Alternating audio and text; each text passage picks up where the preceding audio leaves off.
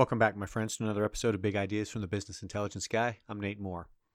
So last week's podcast, we were talking about how to find potential new patients and looking for folks that had canceled and hey, get them back in and whatever. And I was talking to a client in the Midwest, and they said, hey, your podcast is exactly the opposite of the problem we have. We're not looking for patients. We're looking for ways to treat the patients that keep coming in we can't manage. Show them what you did for us. So we're going to kind of flip things, look at it the other direction in this week's podcast. Talk about this group. They're specialty practice, and what they use the old GE Centricity, now Athena's bought it, Centricity product. And what they're trying to do in Centricity is get their arms around next available appointments. And so we've talked in this podcast before about looking at third next available and trying to grab that kind of information. What this group does is they said, all right, what we're going to do is we want to see a series. We don't want to know the third next available. What we want to do is run us some code. So anytime we open a spreadsheet, we want to see up to 20 next available appointments so we can fit people in and get a sense for how far back we are, how in trouble we are, if you will, and look at it by a bunch of different categories. So certainly you could do things by, provider and new patient versus established and some of those kind of things.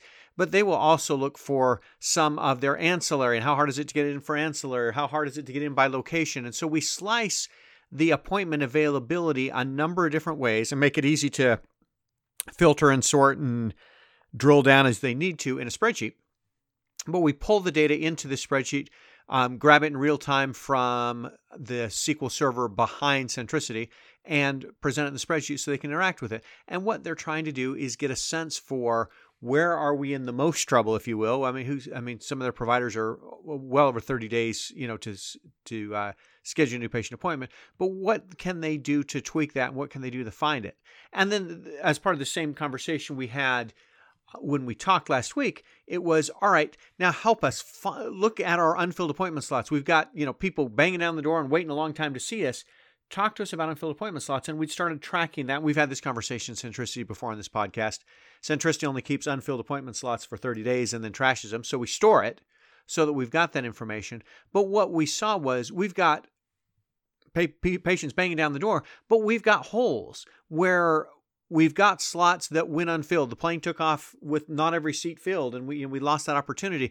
And what we tried to do is say, all right, what did that slot look like when we lost the opportunity? Was it never filled? And maybe there's something wrong with trying to put a new patient slot on Thursday afternoon for whatever reason we can't fill it. Or did it not get filled because of a no-show? And is that our issue? And we got to track down no-shows, and what can we do to better do no-shows?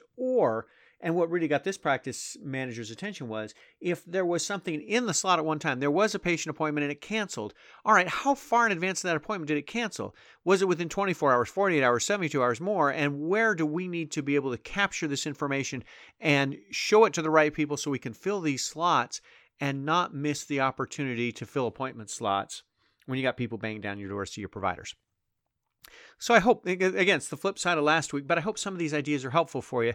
And their primary tool right now is SQL Server code that pulls, and they go as far as 20 next appointment slots if they need to, but by a bunch of different criteria. So if they're looking for what if I do this or what if I do that or what if I need to do this plus that or that kind of thing, they can look by provider, by appointment type, by location, by whatever else they need to manage the Great Resignation, to manage appointment slots, and help not just fill their provider's time and help with provider comp and those kind of things, but really a patient care perspective of folks that need to be seen and get them in as quickly and as efficiently as we can.